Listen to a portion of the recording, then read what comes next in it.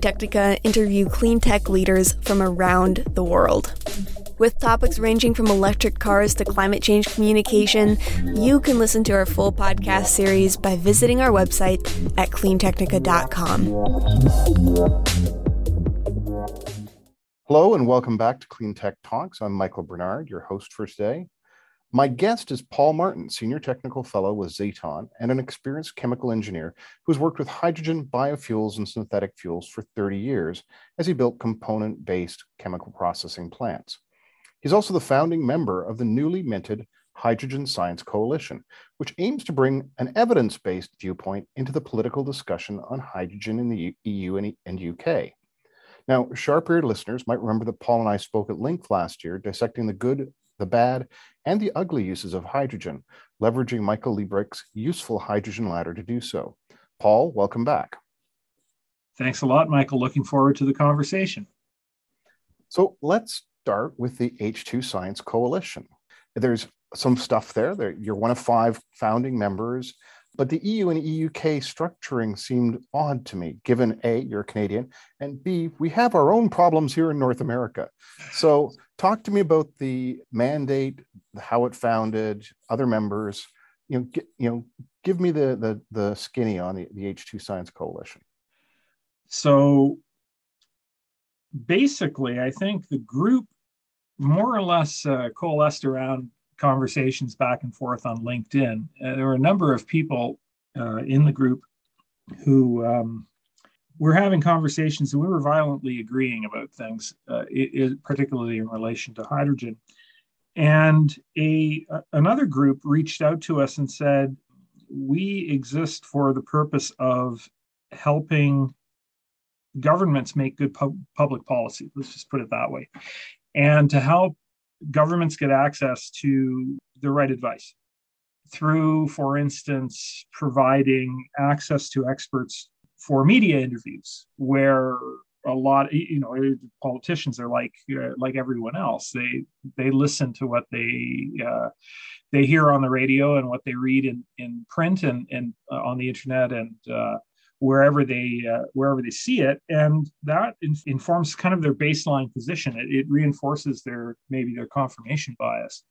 And so getting more clarity about hydrogen, we all felt was very important, because there just seems to be such a push from interested parties, people that would stand to profit from the use of hydrogen in both appropriate and inappropriate uses out there in the media right now. And they're slanting the public discourse, and they're making it very difficult for politicians to know what the right thing to do is. And so the group coalesced around those initial conversations and the desire to, among the founders, to get out there to answer questions and provide input and comment. And as to why it's in the UK and Europe, you'll probably recall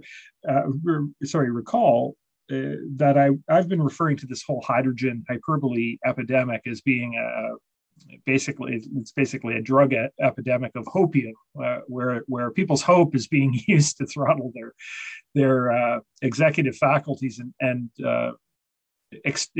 allow people who have interests in a particular technology or path forward in the economy to separate them, and particularly governments, from their money.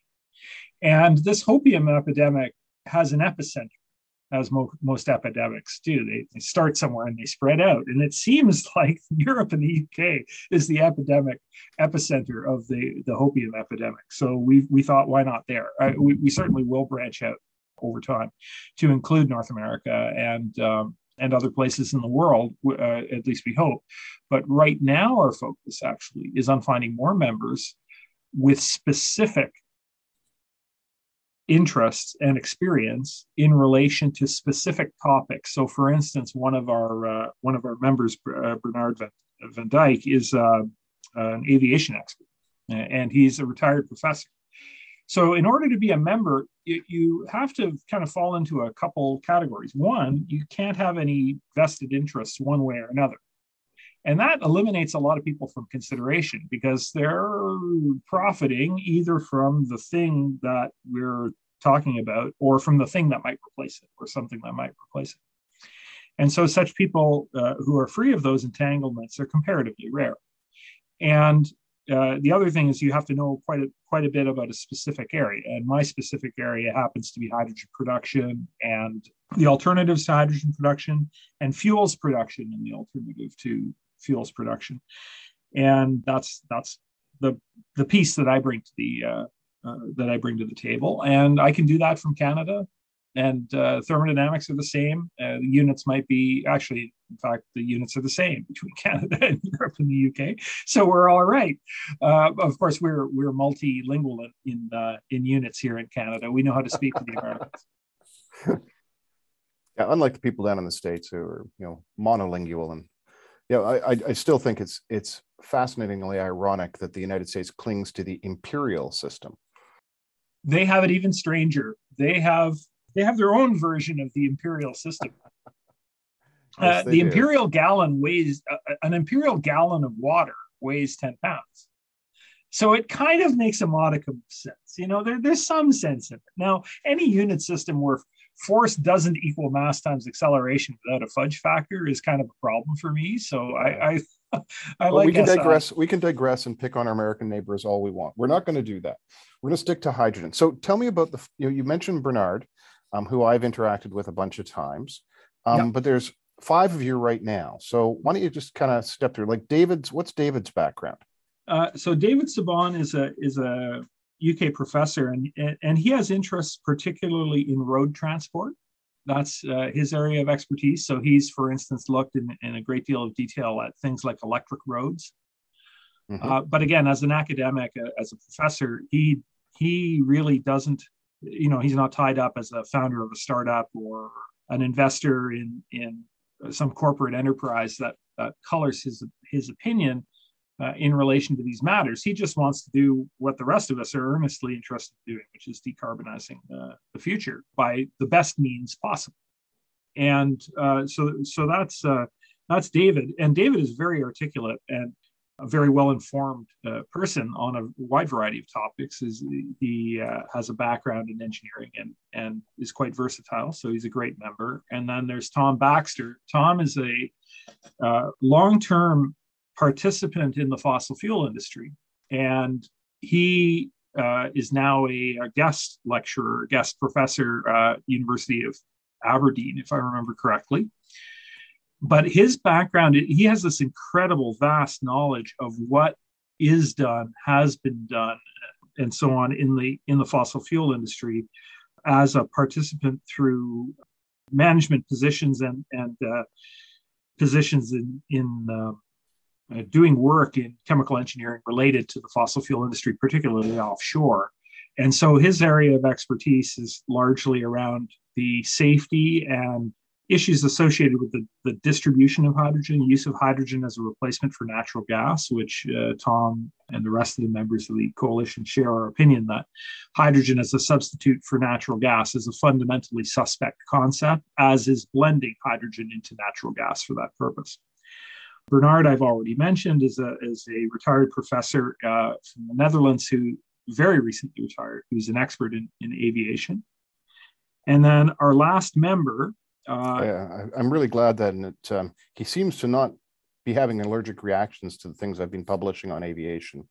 So no, Bernard knows what's going on, and he knows what's feasible and what isn't. And what's fascinating with Bernard is that he really hadn't given hydrogen much thought until he started reading things that I'd written about it, for instance, and looked at it and went, of course, yeah, that's nonsense. Why would anyone even try to do that? The energy density is just far too low. It hadn't occurred to him that people would even think of using hydrogen until the Airbus stuff started coming up, for instance. Yeah. And then our last member, who unfortunately his name I never remember how to pronounce correctly, so I won't even try, but it's easy enough to find him. He's a member. I'm going to go with Jochen or Jochen. Right, and it might be I believe it's actually pronounced Johann. But anyway, those Germans. He works for Fraunhofer, and Fraunhofer is a little bit complicated. They're an institute, And they're a little bit complicated because they are Fraunhofer, various people that are involved with Fraunhofer are tied up in this hydrogen hyperbole epidemic. For instance, Fraunhofer was the famous generator of the gray goo, the hydrogen gray goo, the hydrogen magic hydrogen paste, power paste that was being pitched for a while, which I ridiculed loudly and publicly. But Fraunhofer is a very big place, and it allows a wide variety of voices to be expressed. And Johan's background is actually, in fact, I think he's in South America at the moment on something related to energy transition, energy business. He has a broad background, but I think he's more of an energy markets and understanding kind of the energy economics side of things. So that's our group so far. And that's pretty good. I mean, you've got all ground transportation, you've got air transportation, you've got energy markets, you've got the production and distribution, you've got thermodynamics and chemistry. What you're missing is shipping. Shipping is a big one. We're missing someone, and we're actively looking for someone in shipping. But go ahead. I'm sure we're missing lots. Yeah, possibly storage as well. Considering, I'm just thinking about the end use cases that are getting so much attention. Possibly geological storage, but possibly appliances or, utility distribution and use might be, because that's, there's a lot of, I'm tempted to be much less polite and use Anglo-Saxon fricatives and things like that when I talk about some of the nonsense that gets spouted about hydrogen. But you've got transportation, you've got 2 or 3 covered, you've got energy distribution and transmission side covered, creation and manufacturing. But yeah, there's some of the end use cases could use somebody from some of the more local distribution cases could use some stuff. Tom has some experience with the distribution industry, but the trouble, of course, with people in on the distribution side is that it tends to be quite local. So you end up needing a lot of advice from a lot of people, and it might be better for us, for instance, to seek that advice on the more regional level as issues that are regional come up. But certainly we are broadening the tent. But again, everyone that joins has to be in that enviable position of being able to offer an opinion, which is not impeachable on the basis of economic interest. Certainly people try that with me. Because, I consult in the space, I work with startups, and so they say, oh, I'm a vested interest. No, that's not quite the way it works. I'm engaged in those places because I've been an independent voice who doesn't take money from the fossil fuel industry or, fuel cell companies or anything like that. Oh, Michael, I'm in exactly the same situation, except I do take money from the fossil fuel industry. It's just not money that informs my opinion on any subject. Yeah, so we won't get into that because I think your, business partners are not ecstatic about some of your opinions being so vocal. They're quite vocal with me and would like me to shut up about it, honestly. And they try. I find this kind of amusing, actually, because as Michael mentioned, 3 days a week these days, I work for a company that I joined about 25 years ago called Zeton, that designs and builds pilot plants for the chemical process industry and is the unrivaled best in the world at doing that. And that business is owned by the employees, and I'm an employee, so I own part of that business. But the great thing about Zeton is that Zeton doesn't actually take an ownership position in anybody or anything other than itself. So we don't license technology and then make money from its ongoing application. We don't patent things and then hope to recover money from people wanting to license the use of patents from us. We've carved out that position of independence so that we can serve, for instance, 2 different groups of people or 3 or 4 different groups of people that are pursuing either the same or different solutions to particular problems at the same time, and do so without any indication that we're going to favor one over the other by giving them more resources or feeling that our bread would be better buttered if we served one group than the other. So that independence is very valuable to Zeton.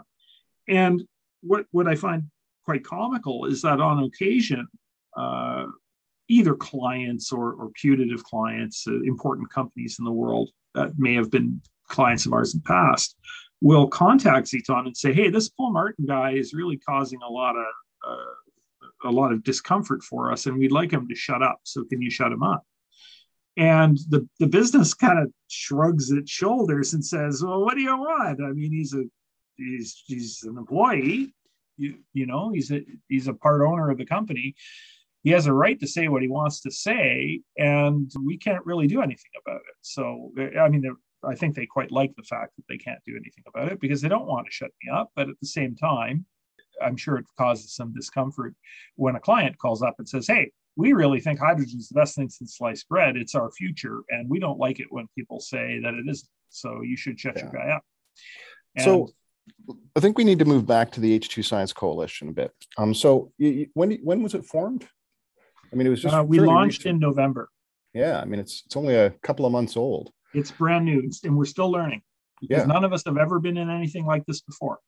Yep, it's a independent advocacy and public relations group for sanity, which is interesting because most of as you and I know, and many of the listeners know, there's a vested interest putting a lot of money into PR that is contrary to elementary physics and economics, but not contrary to their bottom line.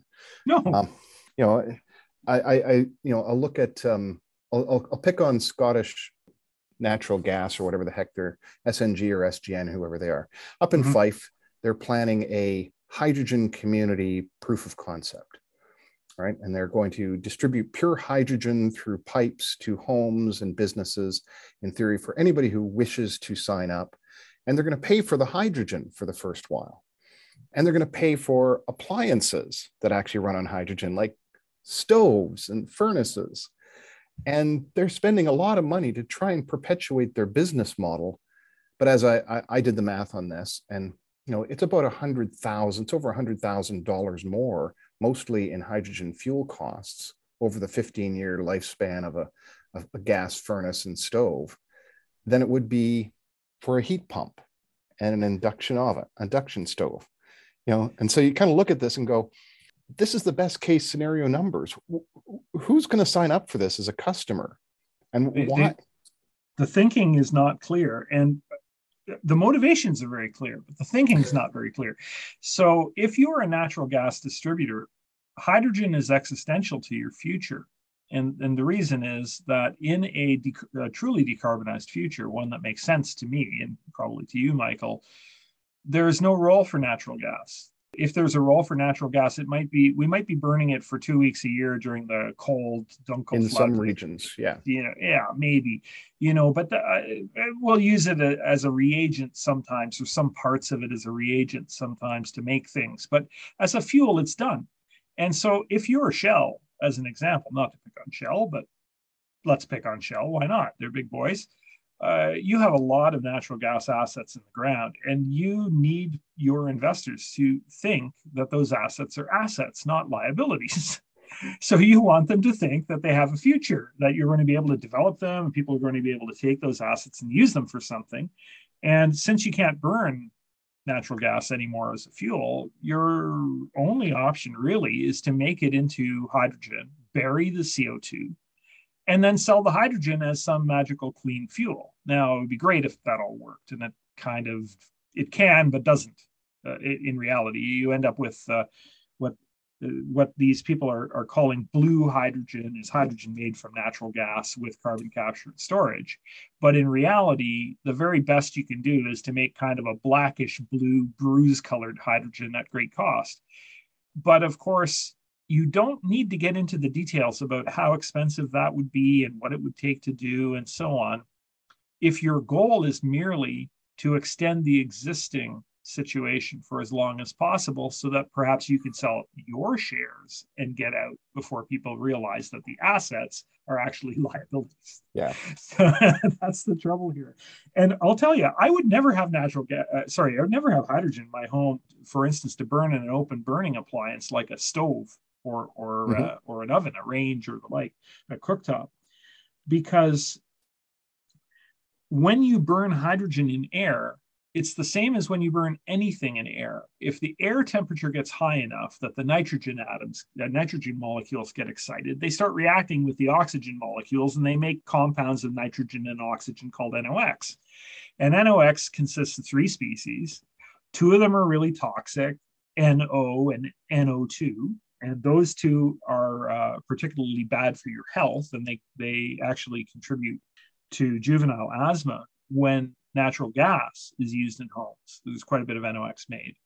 And the third one, N2O, is arguably worse than the other 2, because although it's not toxic, nitrous oxide is 300 times the global warming potential of CO2, and it's quite durable. It sticks around for at least 100 years. So it's a nasty molecule, and one that we really can't be making any more of in the future. And to be clear, gas in your home. But let's just actually make this clear for everybody who's listening. If you burn any gas in any form in the atmosphere, you're making NOx. Correct. And so that's high global warming potential. It causes smog, causes air pollution. As we fast forward 80 years to fully electric most things, then we're going to actually have much cleaner air and a lot less production of all those NOx's. Exactly. And especially in your home. I mean, I didn't realize this myself, even being a chemical engineer. I thought, well, natural gas is clean. Natural gas. It's natural. It's natural. Exactly. And when you burn it, it's clean. There's no soot, there's no particulate matter generated. It's good. And yeah, it's a clean fuel relative to coal or perhaps even to some petroleum fracking. You kind of have to go back to the transitionary periods. When natural gas came in, it was replacing paraffin lamps, whale oil lamps, coal burning hobs and braziers inside homes, and wood fireplaces inside homes, all of which are much, much less clean burning. But when you have the option for, an electric heat pump, an induction stovetop, and electric appliances, which have none of that stuff, and in the case of natural gas, carbon monoxide, hence the requirement for carbon monoxide detectors, you kind of say that and go, I always say to people, if we were fully electrified and somebody came and said, hey, I found this carbon-rich rock or this, this hydrogen-rich gas underground, let's dig it up and burn it inside our homes and to generate electricity. And you kind of, well, what happens? Well, when you burn it, you get lots of CO2, so it'll create global warming, and it also creates carbon monoxide, which is a lethal gas to humans in sufficient concentrations, and also it creates all these nitrous oxides, which creates. Please don't let the door hit you on the way out. There are a lot of things that, if you posed the proposition as if you were a startup today, of things that we do now in giant quantity, thousands, millions of tons a year, just would not fly at all. And you bring up an interesting thing. It's an aside, but I think that it's a useful aside. One of the arguments that you'll hear from hydrogen proponents who are trying to pitch for the reasons that were previously discussed, the use of hydrogen to replace natural gas or to blend hydrogen with natural gas. One of the things that they'll bring up is something that's quite true, but quite dangerous if viewed the wrong way. And that is, you mentioned back in the old days when we were trying to replace, say, candles and kerosene lamps with something that was a utility that you bring into people's homes. The thing that was brought into people's homes initially was largely coal gas. It was gas that was produced by gasification of coal, and then sometimes by reaction of coal with steam to make a synthesis gas. And this gas mixture was referred to as town gas. Mm-hmm. And that mixture contained some methane, but it contained a lot of hydrogen and a lot of carbon monoxide. Lots of carbon monoxide.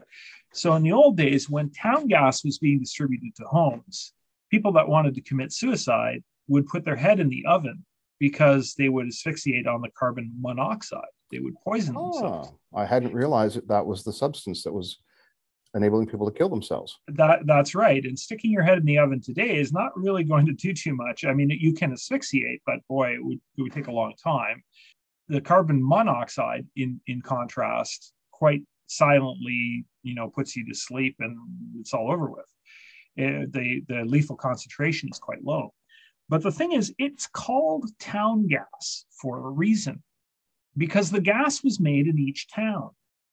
And I know this from my past involvement with environmental remediation, because every town that had a town gas system has a giant mess to clean up because of all of the coal tar that was dumped as a part of the coal gasification process. A lot of tarry residues were made. And in the old days, there was a limited market for the coal tar to be made into dyes and other things. And so a lot of it was just basically chucked out in the back 40. And the back 40 is now downtown, this and that city and town all over the place. And so we've spent millions and millions of dollars to dig up these polyaromatic hydrocarbon deposits that were left by past generations use of town gas, and carry them off to other sites where we've reburied them. And we call that remediation for some reason or another.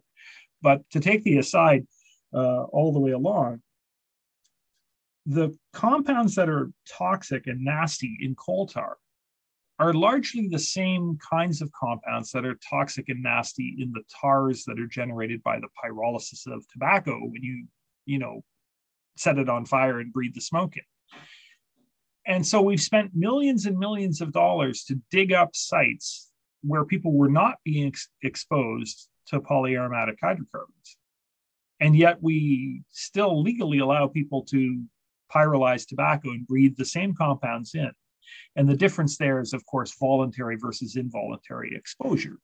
And we make a big difference between those two things for reasons that I guess are clear enough. But where I was going with this is that it was called town gas because it was made in each town. We didn't make it in one giant central facility and then distribute it all over the country. So the argument that, the natural gas system, it used to carry town gas, so it must be good for hydrogen, is nonsense. Because, the distribution system, what's left of it from 100 years ago when town gas was used, or 60, 70 years ago when town gas was used in the UK and places like that, that stuff is okay. You can use hydrogen in it, sort of, if you don't mind a lot of leakage. But and other things. But the transmission infrastructure, the long pipes that carry natural gas, say for instance, from Alberta to Ontario, where I live, those pipes are utterly unsuitable for hydrogen. In fact, they're already having trouble with 20% hydrogen. And 20% hydrogen by volume is only 6% by energy. So let's talk about this, because this is the latest EU thing. And, you guys are going to expand, back over to where we have our Canadian hydrogen policy and, down into a look at Biden and, the Biden administration's love of hydrogen, lobbied hard for those things. But in the EU right now, they've got this proposal to make hydrogen and nuclear green. We'll leave the nuclear part aside, but the hydrogen green includes a target of 30% of hydrogen in the natural gas transmission and distribution system, right? And so 20% is kind of the figure I'd heard is a bit of a peak for the UK transmission and distribution system. Tell us why that's true, A, and then we'll talk about the energy density and the volume and the energy and stuff like that. Absolutely. As your listeners may wish to look at my article in Clean Technica, where I talk about this in detail and I give the references, but the 20% is pretty much the limit. In fact, in some places it's lower than that. And the reason that this 20% is a limit has to do with the metallurgy. So ordinary mild steels, the kind of soft stuff that you would use to make a typical like water pipe, for instance, or the pipe that's used to carry natural gas from the line into and through your house to your natural gas consuming fixtures like your stove or your water heater. That kind of pipe is okay with hydrogen. There's nothing wrong with it. It doesn't embrittle it. It doesn't cause any problems for it, as long as it's not hot. So by hot, I mean, 500 degrees Celsius. So if it's not hot and the pressures are modest, mild steel pipe is fine with hydrogen, but they don't use mild steel pipe for distribution pipelines and haven't for a long time. This is actually this is a place where there's a language problem. In electricity, transmission and distribution are well understood different things. In gas, a major gas pipeline that goes 5,000 kilometers is distribution, as well as the pipes that go from a local utility to a person's home. That's right. And I try to distinguish that by calling the long pipes transmission. Yeah, I try as well. I'm failing miserably to have that catch on. But for purposes of this podcast, let's talk about natural gas transmission and natural gas distribution. That's right. So the transmission infrastructure, the pipes that carry the gas a long distance, they're the expensive part. They're not expensive in terms of, total dollars, I would guess, because you can imagine that having individual pipes running to individual homes, and there are millions and millions of them, small amounts of money times millions equals large amounts of money. But these long transmission lines that run between provinces or between countries, they're expensive, and they're challenging in terms of rights of way and getting people's permission in order to do work on them. A lot of them run through sensitive areas environmentally and so on. And so they're challenging.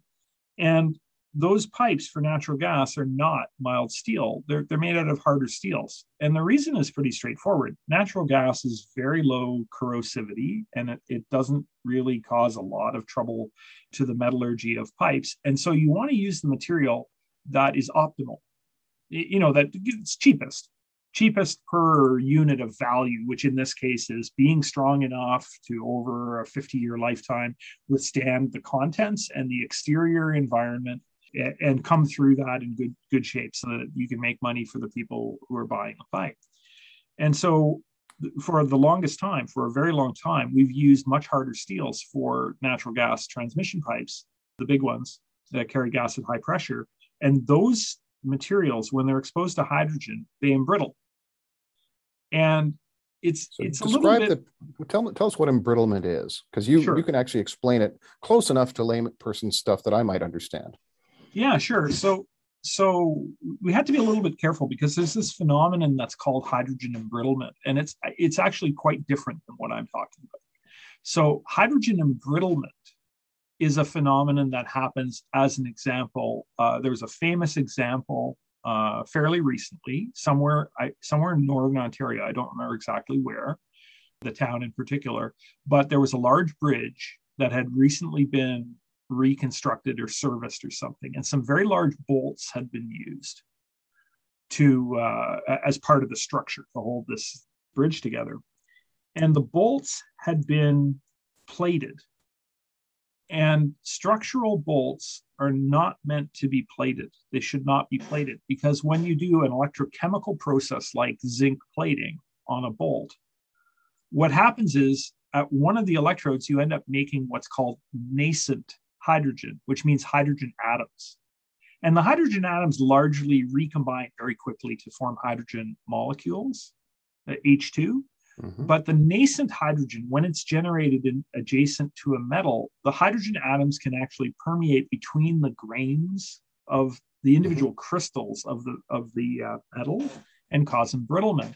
And with hard steels, these alloy steels with high strength that are used in things like structural fasteners, it's known that these processes, like electroplating, can cause this atomic hydrogen diffusion, and they end up making the material brittle. So instead of it stretching before it breaks, which is, you really want that in a fastener, when you start pulling on the part, it will develop its ultimate strength, and then it'll snap. Mm-hmm. And so that loss of ductility is called brittleness, and embrittlement occurs as a result of that exposure. And so corrosion. So that's one side, but what about in pipes? Yeah, so what we're talking about is a different phenomenon. So molecular hydrogen in ordinary steel pipes doesn't cause the sort of embrittlement that I talked about. But in the harder steels, what happens is that the presence of hydrogen, basically, it messes with the fatigue life of the material.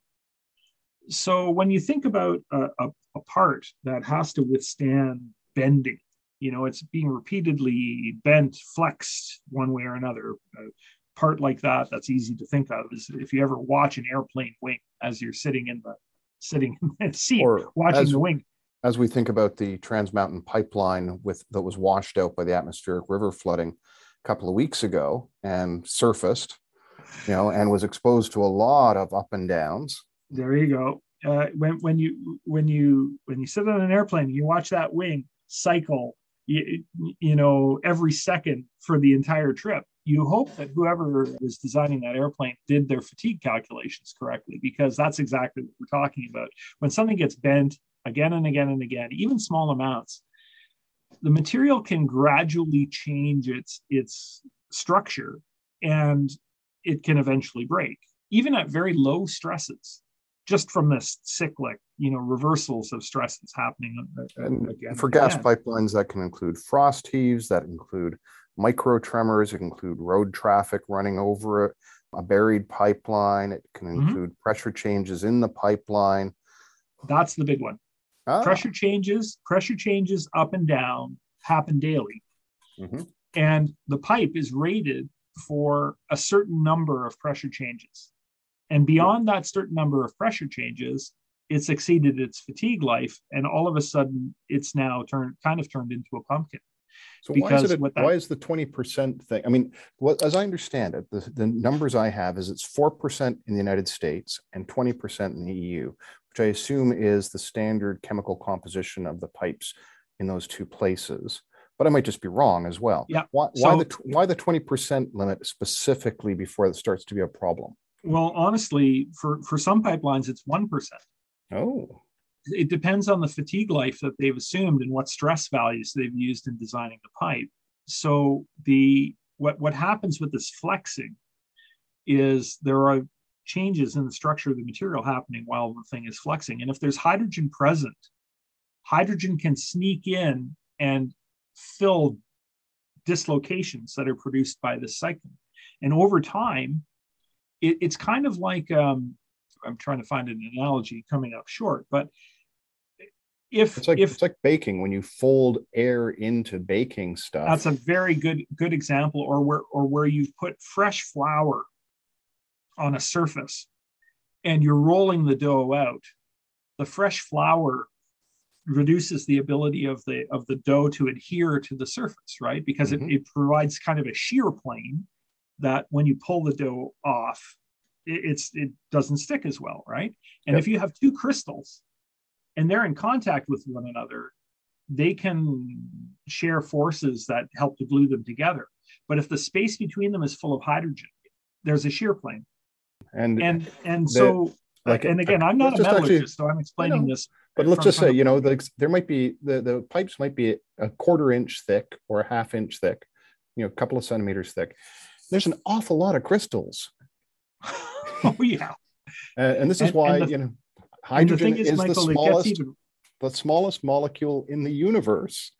It's tiny. It gets into places. It's like sand at a beach. That's correct. And what's even worse is that we don't make one big pipe and then put it in place. What we do is we buy a whole bunch of small pipes, short pipes, and then we weld them together on site. And often the pipe itself is made using a process that involves welding.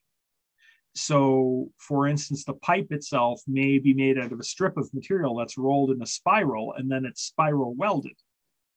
And so the places where welding has happened is the places that have been heated by the process of welding. The material on either side of the weldment are called the heat affected zone. And the heat affected zone and the weld material and the parent material, all of them are affected by hydrogen to different degrees. And it's my understanding, again, as not an expert metallurgist, but as somebody who knows something about piping, because I've been working with it for 30 years, designing it and using it in chemical plants, including to carry hydrogen. The heat affected zones are quite at risk, especially when the work has been done in the field with these hard materials. And so what you end up with is the potential for breaks to happen at the welds or in the heat affected zones in these sections every 40 feet or whatever the length is in a pipeline where the pieces are welded together all the way along. Every one of those could potentially become a place where cracks form. And once the cracks form, if the hydrogen's there, the cracks will propagate more quickly. than they normally would. So once a crack initiates, it can make its way through the wall and now become a leakage point. And of course, now remember, hydrogen leaks really easily. Its diffusivity is really high. It's very small. Thank you for listening to Clean Tech Talk. Join us next time to get your electric fix.